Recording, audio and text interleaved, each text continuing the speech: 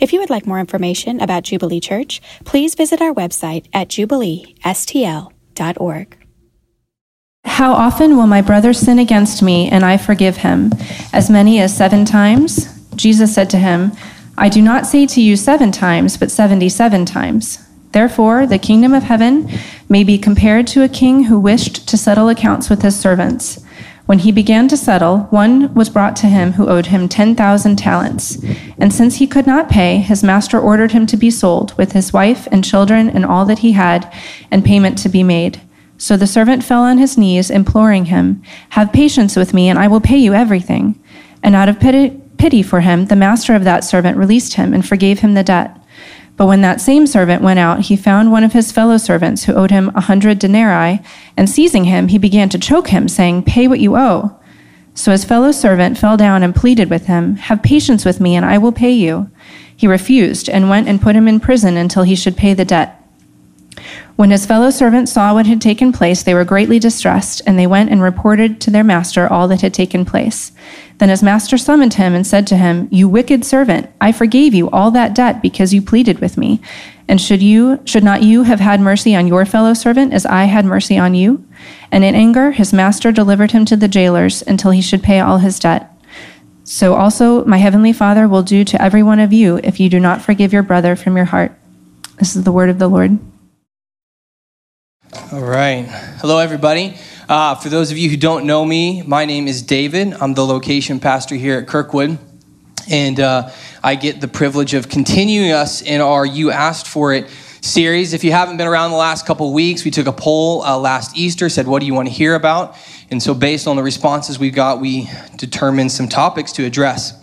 And the way I feel today is, have you ever been in class and you have to do a presentation, all the students are going one after another, and then like the person before you just absolutely nails it out of the park, and you're like, why do I have to follow that person?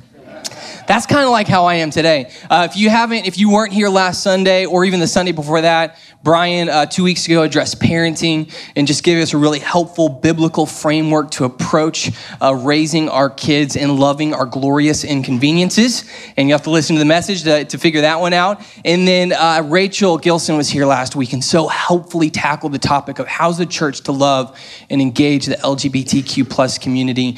And I just walked away being just so impressed. Her story was powerful, but just reminded again the power and the beauty of the gospel and what Jesus has done for us. And if you go to jubileestl.org, our website, you can check out that stuff, and that those sermons are online. I would encourage you to do that. And so I figured a sermon series was born out of a poll. Let's start with a poll today. So raise your hand if anyone has ever done anything to upset you or offend you, intentionally or unintentionally. Come on, everyone engage this. Has anyone ever upset you or offended you intentionally? Keep your hands up. All right, now listen, my jokes aren't any better than Brian's, all right, but I'm gonna really need some crowd participation in this one today. Okay, hands are up. All right, keep your hands up. Hold them up for a minute. Keep your hand up if you have ever offended or unintentionally upset anyone in your life. Kurt just lowered his hand. You've offended me. Keep your hand up. Kurt's one of our elders. We know he has offended people. All right, you can put your hands down. All right, look to your person to your next to you and say, I'm sorry. You don't need to know what you did. Let's just clear the air. Let's just get it all out. We don't need to know what we did. Sometimes we just need to say sorry. Now, if I was preaching on apologizing, we'd be done, right? Wouldn't that be great? But I'm not. I'm addressing the harder step, the one that comes after you apologize, where we say 3 words. 3 words that, if extended, have the power to heal, have the power to make peace, have the power to resurrect something that's dead, and we can withhold it as well. And if we withhold it, we can choose to imprison both our offender and me who's offended. I forgive you. These are words we get our kids to recite, right? Whenever there's an offense or an argument, we bring the kids together and you say you're sorry, now you say I forgive you. This is drilled into our heads, these words, I forgive you, I forgive you. It can almost be automatic, but there's just such an importance that we look inward and we reflect, because I forgive you. This issue of forgiveness is a life life-changing, life-shaping thing, depending on how we view it, how we use it, and the meaning that it has in our life. And so, to be frank and honest with you, I find forgiveness hard. If you read up on what psychologists say, like, how do we deal with pain? How do we deal with hurt? How do we deal when people offend us? We tend to do a few things, none of which are forgiveness. The things that we tend to do is we avoid, right? We tend to distract ourselves. So we're scrolling social media, we're watching TV, we're doing anything to distract ourselves from the hurt or the offense that we're feeling. We turn to something that makes us feel good. So that television show, that chocolate cake on the counter, like whatever feels good. But I'm an avoider. My wife will testify to this. I prefer to avoid when I get hurt, when I get offended. Avoiding feels easier. It means there's no confrontation. It means I don't have to talk about my feelings. It means that there's really no further action required for me to go on living. And this works for me for a while. It works for me for so long as I try to avoid things that offend me or things that I get upset about or that hurt. But what happens over time, really what happens with all of us that avoid or distract or seek comfort, is that we kind of have a shelf. Think about it in this way, of a shelf in the back of our mind. And every time we get offended, every time we get upset, every time we get hurt, instead of dealing with it, instead of moving through it, instead of unpacking the box, we take that box of hurt and we walk over and we put it on a shelf in a dark, cobwebby, dusty corner in the back of our mind, and we just try to act like it's not there, not to think about it. And it could be little things. It could be little boxes, So my kids disrespected me, and we put that box over here. Don't want to deal with that. My coworkers all got lunch together and forgot to invite me again. Go ahead and put that over here. I'm offended, but I'm going to act like I'm not offended. And but it could be bigger. It could be really big, deep pain, serious trauma. A spouse leaves you. There's a broken relationship. Some of these boxes are bigger than other boxes, but what happens is no matter what is, they build up. They eventually start to get heavy. Whether we deal with it, when we don't deal with them, they start to get heavy, and the shelf that they're all sitting on starts to bend under its weight. And we can turn to things that feel easier. We're all guilty of this. I'm so guilty of this. Wouldn't it be nice if the things that were hard, so let's just, forgiveness, that's depending, especially on the level of pain, can feel hard. Wouldn't it be great if the hard things in life were easy, and the easy things that we turn to that really aren't good for us were hard? Wouldn't that be great? If it wasn't straight and narrow, but wide and downhill, wouldn't that be great if that's the way that life worked? But it doesn't work that way. It doesn't work that way. And all these things, avoiding, distracting, seeking comfort and things, are really all coping mechanisms. We all have ways to cope with our pain and our offenses. We all have scars and boxes piled on top of shelves. But the truth is that Jesus came and he didn't offer us a way to cope. He offered us a call. He actually gave us a call. In fact, he gives us a command. It's not a way to cope, it's a command. And he gives us this command to be radical forgivers. If you are in the church, if you are a follower of Christ, you have been called to radically and unconditionally forgive. And this can be really hard for us. It can feel almost impossible. And so I'm going to get into this story. And I love Peter. I love the stories about Peter because Peter always gives us hope. He's always messing up. He's the one. Peter engages in this conversation with Jesus because he's probably thinking he's probably got 10 people he's offended at. He just seems that type of guy. And he's like, how much do I have to forgive Jesus? So Jesus answers him. And even though Peter has this one-on-one conversation, this direct conversation with Jesus, he's the one in the garden who pulls his sword out and cuts off the guy's ear. He's just constantly getting things wrong. It just seems like things aren't sinking in. So Peter gives us hope. You feel like, you know what, I'm not getting things right. You have hope because Peter got it wrong all the time. And he's the one who comes at Jesus. And he says this, and we're going to pick it up in verse 21. It says, and Peter said to him, Lord, how often will my brother sin against me and I forgive him? As many as 7 times? And Jesus said to him, I do not say to you 7 times, but 77 times. And some translations interpret the text as saying 7 times 70, which do the math on that. The point is, Jesus is saying there's not a certain limit we get to. He's saying there's no limit. There's no limit to the forgiveness we extend someone. And something struck me as I read this text, as I was preparing this sermon that I didn't notice before, but Jesus doesn't ask what the offense was. You notice that? Jesus, how much do I have to forgive? How many times do I have to forgive my brother? What are they doing to you? What's the sin? How bad is it? He doesn't ask that question. Because to me, it really matters what someone's doing to me. You know what I mean? Like, not inviting me to lunch is one thing. Bullying my kid is another thing. You know what I mean? Like, there's levels of pain here. But he doesn't ask that question. He also doesn't ask Peter if his brother is sorry. That's not when Peter presents this scenario to Jesus, he's not even, there's no component of to it. The brother is apologizing. He's just saying the brother is sinning against me. So, and Jesus doesn't ask him, well, is he sorry? Does he look sorry? Does he feel? We want that. Like when someone apologizes stuff, like we want them to mean it. Like we want to feel that they feel it, don't we? Did he look sorry, Peter? Well, then forgive him. Then you can move forward. He doesn't say that. Because those two things, those two observations are huge, have huge implications for our life. And it tells us that forgiveness really, it's something that comes from our heart, and it's indifferent or irrelevant whether the person's sorry or what they have done. Now, to forgive like that is radical forgiveness.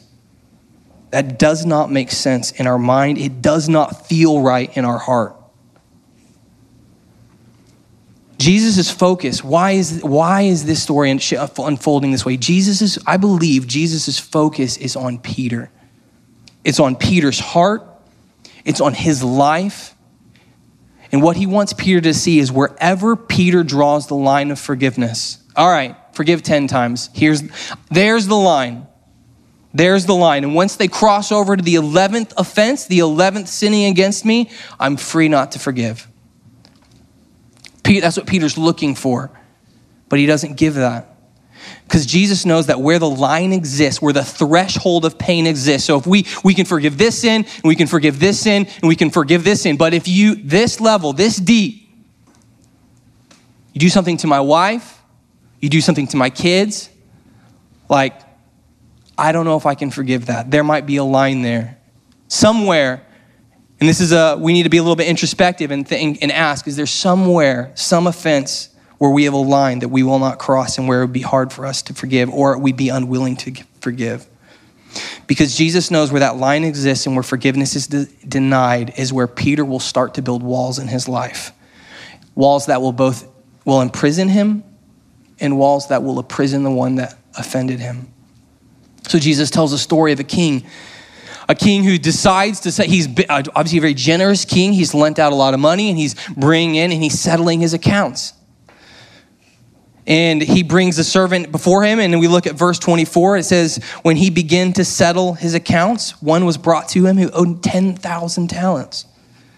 And since he could not pay, his master ordered him to be sold with his wife and children and all that he had, and payment to be made. This isn't an unjust king. He's not being unjust ruling. This is not unjust ruling. It's a fair ruling. The man owes him money. He owes him a debt. He can't pay it. So he's gonna get compensation for that. But it's interesting, if you look at how much his debt is, how much is this servant's debt? It says 10,000 talents. Well, 1 talent is about 20 years of wages in this culture. He owed him 10,000 talents. So 200,000 years of wages is what this servant owes. It's unpayable. He owes an unpayable debt. And even though it's unpayable, even though there's no logical, practical way that this servant could ever pay off this debt, what does he ask for? It's interesting. He asks for time. As if time would be the thing that all he needed to be able to pay this debt back was more time. But it's unpayable.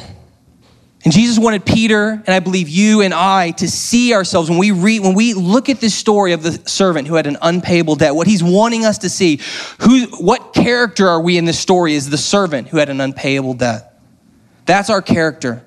That's our role. We need to see how we're like him and how we don't want to be like him.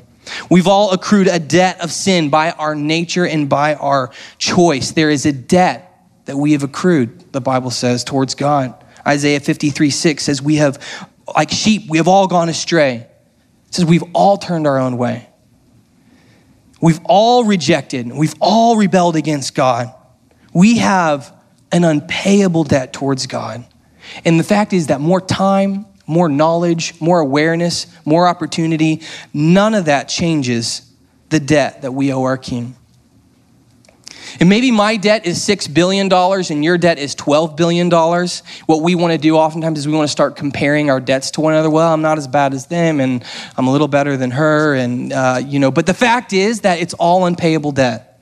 We've all gone astray, the Bible says. We all have an unpayable debt. And we can make the same mistake that the servant did, that we feel that we need to pay God back, and we end up asking for more time, when the fact is we just need to acknowledge that we're bankrupt before God and that we don't need more time. What we need is mercy. So we say things like, when I get my life together, then I'll surrender to you. There's pleas for patience. If you get me through this, then I'll follow you if I have more time. But it's just, they're all pleas for patience. But the king, what does the king do? Verse 27 says, out of pity for him, the master of that servant released him and forgave him the debt. The king, what's the king doing? He's setting a culture of what he wanted in his kingdom. When he had compassion and forgave him this massive debt, he was establishing a culture. And this is the same radical forgiveness that Jesus has extended to us. Colossians 2:13 and 14 says, you who were dead in your trespasses, who is that? That's all of us. In the uncircumcision of your flesh, God made alive together with him, having forgiven us all our trespasses by canceling the record of debt. What's that record of debt? It's our sin. We all have a record of debt. It's all unpayable. But what does Jesus do? He forgives us our trespasses. He sets it aside, nailing it to the cross. Forgiveness is not acting like there's no debt or there is no sin. We have to deal with the pain of the sin. And what the king chose to do in our story today, in this parable that Jesus tells us, the king absorbed the debt. He chose to suffer the loss instead of making the servant pay. The king had called him into account, and then he mercifully released him from the massive debt that he owed. And this word release means that he is to send away, to divorce, to let go. He set him free from being identified as a debtor. And the word forgive means to permit to depart. He was a free man. No longer was bound to repay, because in the eyes of the king, the debt had been settled. I mean, can you imagine owing someone billions and billions of dollars and them just saying, you know what? It's gone. I'll take the loss. I'll take the hit. And you can go, you can be free. You don't have to pay me a penny and go live your life. Can you imagine? I mean, I don't know if you have billions and billions of dollars of debt, but can you imagine if you have any debt right now, someone just showed up and said, hey, you know what? I'm taking care of all your debt. Like the impact that would have. I mean, this servant experienced a radical, really scandalous forgiveness from the king. Because we just don't operate that way in our culture, in our society. We are, if you borrow it, you return it. I mean, it is a scandal what's happening in this story. And what happens next, though, in the story is even more shocking, or it could be as shocking as what the king did. Because the servant leaves the king's presence, and it says he goes and he finds a servant. And we look in verse 28, it says, so he leaves the king, and in verse 28 it says, but when the same servant went out, he found one of his fellow servants who owed him 100 denarii. 100 denarii is about 4 months' wages. So this is a legitimate debt. If someone owed you 4 months of wages, you probably want that back, wouldn't you? And this is not an insignificant amount of money, but it's still. And it says he began to choke him, saying, pay what you owe. So his fellow servant fell down and pleaded with him, have patience with me and I will pay you. And he refused and went and put him in prison until he should pay the debt. So he was owed 4 months of wages. And what was shocking about this is that in comparison, so if you met this servant on the street who just got forgiven all of this money, and you had no idea that took place, and you say, hey, what are you doing? He said, hey, I'm going to go get this money from this guy. He owes me 4 months of wages, and he's refusing to pay me. If you just met him, it would be easy for you to join in on his offense. And this happens all the time within community. This happens all the time. We catch wind, we hear about someone's offense, something that was done to someone, and we just jump right in on it. If you'd met him, you would have jumped in on his offense. Yes, he should pay you back. 4 months' wages? I cannot believe he hasn't paid you back. You might even walk with him to go help him out, get that money back. I mean, that's just shocking to people. But they don't know the whole story. The servants, the community in this crowd who experienced this servant being forgiven all this debt and then witnessed him demanding what in comparison he got forgiven, they were shocked.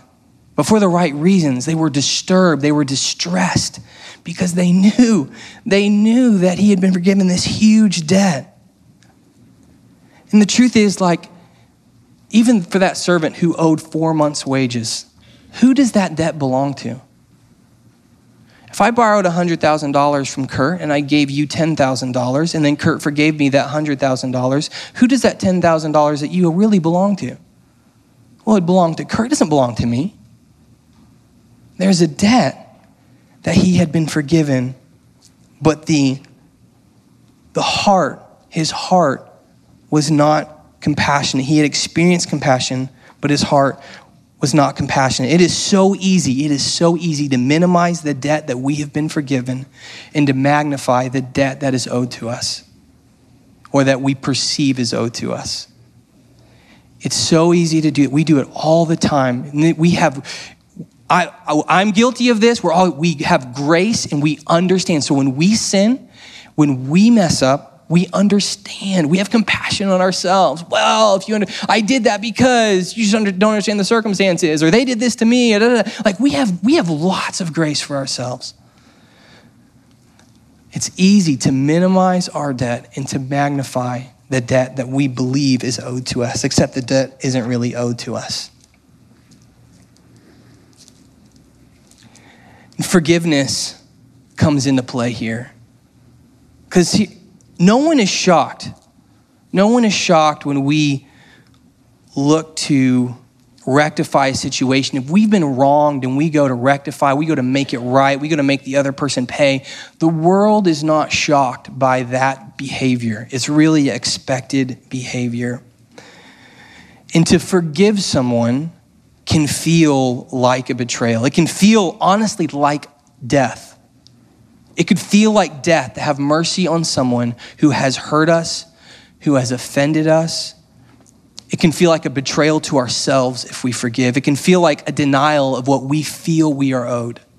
It can feel this way. And when we're living in our pain, and that's all we're seeing, it's really hard for us, but so necessary for us to take a step back from that and to reflect on Jesus and to reflect on the cross and to reflect on the fact that we all had an unpayable debt. And sin is so serious that God himself was killed for it.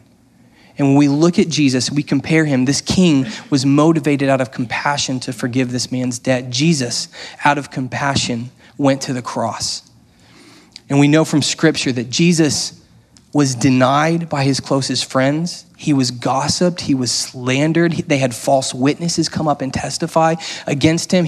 So not only did his enemies attack him, but his friends turned their back on him. And he was crucified. And he was nailed to a cross. And even though you and I weren't there, our sins and the ones committed against us were a part of the pool of sins that held him there on the cross. Martin Luther says we all carry about his nails in our pockets. We're all responsible. We all have sin. And yet Jesus, hanging on the cross, looks out over his betrayers, his deniers, his executioners, the Roman soldiers that beat him to a bloody pulp. And he says, Father, forgive them, for they know not what they do. Not, Father, eradicate them. Father, send the angels. Father, forgive them, for they know not what they do.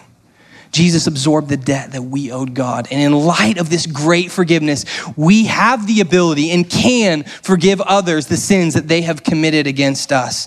The king's heart was full of compassion and the servant's heart lacked it. When we lack the compassion to forgive, when we forget the great debt we have been forgiven, we harden our hearts towards other, and we do two things. We do two things when we do this, when we withhold forgiveness. One, we exclude the offender from the community of people, and we exclude ourselves from the community of sinners.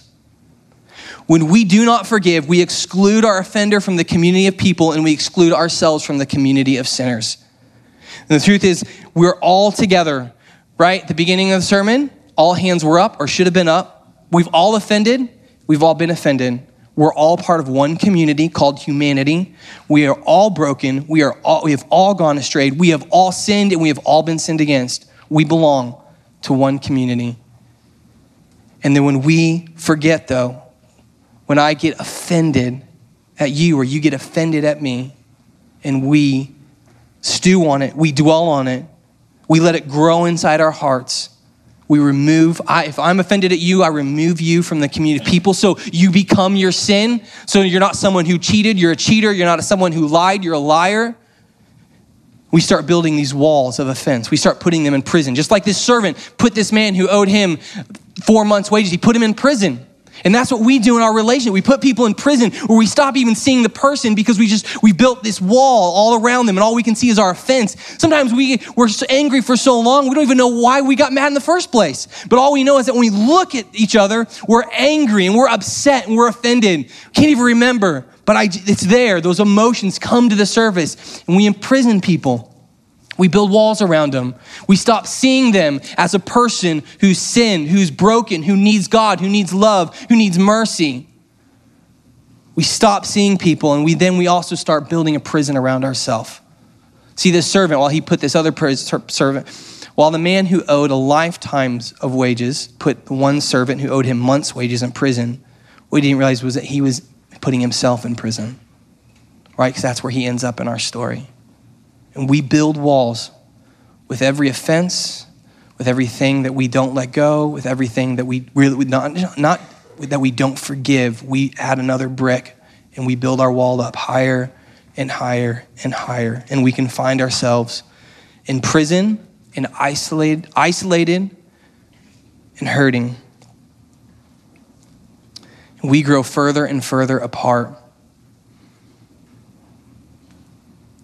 And Jesus doesn't want us to end up in prison. He's telling Peter this because he doesn't want him to have a line, a threshold of pain to which Peter stops forgiving. Because Jesus knows the moment he does that, the moment he stops forgiving, the moment he forgets the forgiveness he has received, these walls and this isolation and this brokenness is going to crop up and grow. I have asked Larry and Vicky Mowry to be with us today and to come share a story. And why don't you guys go ahead and come up here. For those of you who don't know Larry and Vicky, they are, got that? Come on. Hey, these guys, they have a story that I think is really going to help us with this issue of forgiveness. If you are new to Jubilee, we are one church, 4 locations. Larry is an elder at our city location. And him and his wife, I apologize, it is bright, but him and his wife are heroes. Really, I mean, they have blessed me and my wife tremendously over the years. They have helped us deal with lots of pain, lots of issues, and we are privileged to hear from them. And personally, I'm extremely thankful for them. And they have a story. They're going to share their testimony about dealing with this issue of forgiveness. And so I'm going to let you guys take it away. Well, several years ago, we had someone that we knew real well. We found out that had sexually assaulted a couple of our children in multiple incidences. And we went to him and talked to him about it. He admitted to it, although he didn't apologize or seem sorry about it. We our next step, we told him what he needed to do as far as ending that kind of behavior. And you want to take that part? Sure. Yeah, we knew this guy for a long time. Trusted him. He actually wanted to spend a weekend at our house while and we said, well, we're going to be gone, but you're welcome to stay here. A few of our kids will be there, but that's okay. And anyway, we found out when we got home from our trip what had happened, and just shocked. Thought, wow, you couldn't even wrap our heads around it, really. And but we called him. We set up an appointment to see him, as Vicki said, and he admitted it. And we said, you need to contact one of the elders of the church that we both used to be a part of. And when you do, have him call me so I know that you're getting help. Well, a month goes by and we don't hear anything. So I call and I talk to 2 or 3 of the guys that I knew there, and they knew nothing about it. And I thought, whoa, what's going on? You know, we fully expected that he would do that. And I started realizing that the forgiveness I thought I had for him was based on him shaping up. So it was actually conditional forgiveness. If you line up with what I think you should do, then I'll forgive you, was kind of where I was. And I did find out from one of the elders there that he was seeing a mutual friend of ours who was a psychiatrist. So I called him. I called the psychiatrist, and I said, hey, is so-and-so seeing you? And he said, yeah. And I said, what for? And he said, well, I can't tell you. So anyway, I said, well, we asked him to come and see you, and here's why we asked him to come and see you. And he said, well, because I know that, we have to report him to the authorities. And so it escalated from there. And so then what this man did was he came to my office where I work and said, hey, I have to turn myself in, but if this goes to trial, I'm going to plead not guilty. And I'd like for you to have your children and you not testify against me. Go ahead. Anyway, so it was about 3 years from the time from the charges were made till the court proceedings, and there was a lot of struggling that we went through with trying to forgive, seeking God for the ability to forgive, and then having, being contacted by him, which just kind of kept everything raw. So, but we persisted, and we didn't really feel forgiving toward him until toward the end. God answered our prayers and did grant us forgiveness. It came in different ways. Larry's was first. Yeah. Well, one of the things that kept going on was he kept doing things. This 7 times 7 turned into 70 times 7. We had mutual friends that were mad at us because of what we were putting this guy through. And we said, well, what'd you hear? So they'd tell us what they heard, and we'd say, that's not even close. It's not even close to what happened. But anyway, in the middle of all that stuff, I said, God, do something with this guy. Slap him upside the head. Let him get run over by a truck. Just angry at all these things that were going on. But in the middle of all that, 2 questions came to me in my complaint about this gentleman, about this guy. And I don't know about you. Sometimes God speaks to me by asking me questions. And the first question was, if he asked me to forgive him, I'm going to do it. God was saying that. God was saying that to me. Are you okay with that? God asked me. The second question was, because there was an impending trial coming up, that we didn't have anything to do with it. We didn't press it. He said, would you be okay with him not getting any jail time? Just getting off easy for this. Are you okay with that? And I understood that to be that vengeance belongs to God, right? Payment for what we do belongs to God. And I realized something. I realized that in all of that the price that Jesus paid for my sin, he paid for this guy's sin. If he asked Jesus to forgive, Jesus will. And Jesus could have had mercy on him if he wanted to, and I had to be fine with that.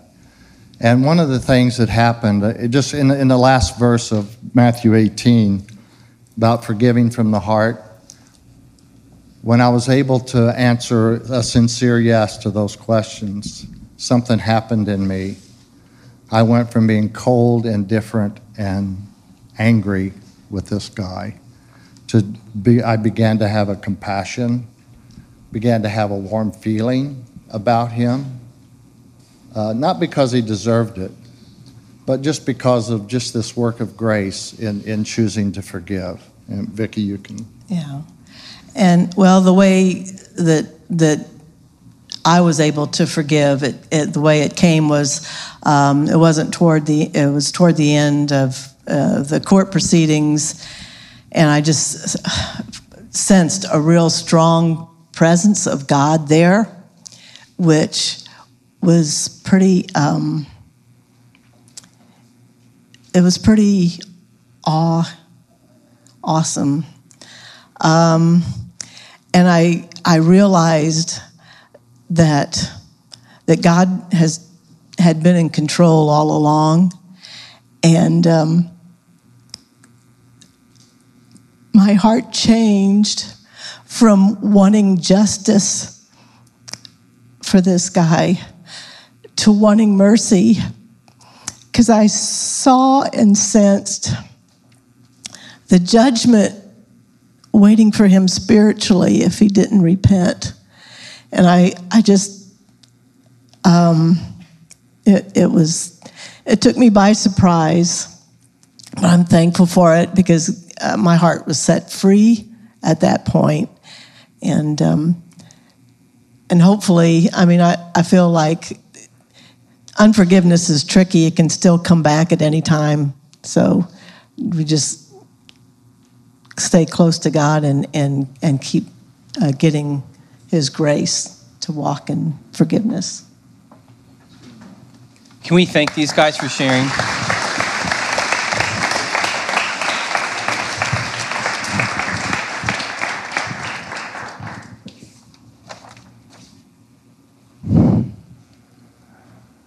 I said earlier in the message that forgiveness can feel like a kind of death. And, one of the thoughts that I had was that God, he's not interested in minimizing your pain. He's not interested in getting you to not feel something. One of the things we can be so thankful for in Jesus is that we have a sympathetic high priest. When we come to him, he understands our pain. He understands our hurt. So he understood. Larry and Vicki, as they share their story and they're wrestling through this, God understands the pain and the hurt that they're going through. He sympathizes with it. He's not making little of it. But when the Bible says something like God doesn't desire, he does not take delight in the wicked perishing, and that he is slow to anger, and that he treats us not as our sin deserves. Like, we love those things, but those are massive implications, not for just you and I, for everyone, including the offenders in our life, the people who have hurt us. Tim Keller says this about forgiveness. He says, forgiveness is a form of suffering. You not only suffer the original loss of happiness, reputation, and opportunity, but now you forego the consolation of inflicting the same on them. Because we always have a choice. We can inflict suffering or we can forgive. He says, you're absorbing the debt, taking the cost of it completely on yourself instead of taking it out of the other person. It hurts terribly. And many people would say it feels like a kind of death, yes, but it's a death that leads to resurrection instead of the lifelong living death of bitterness and cynicism. We may think it feels better to make someone else pay.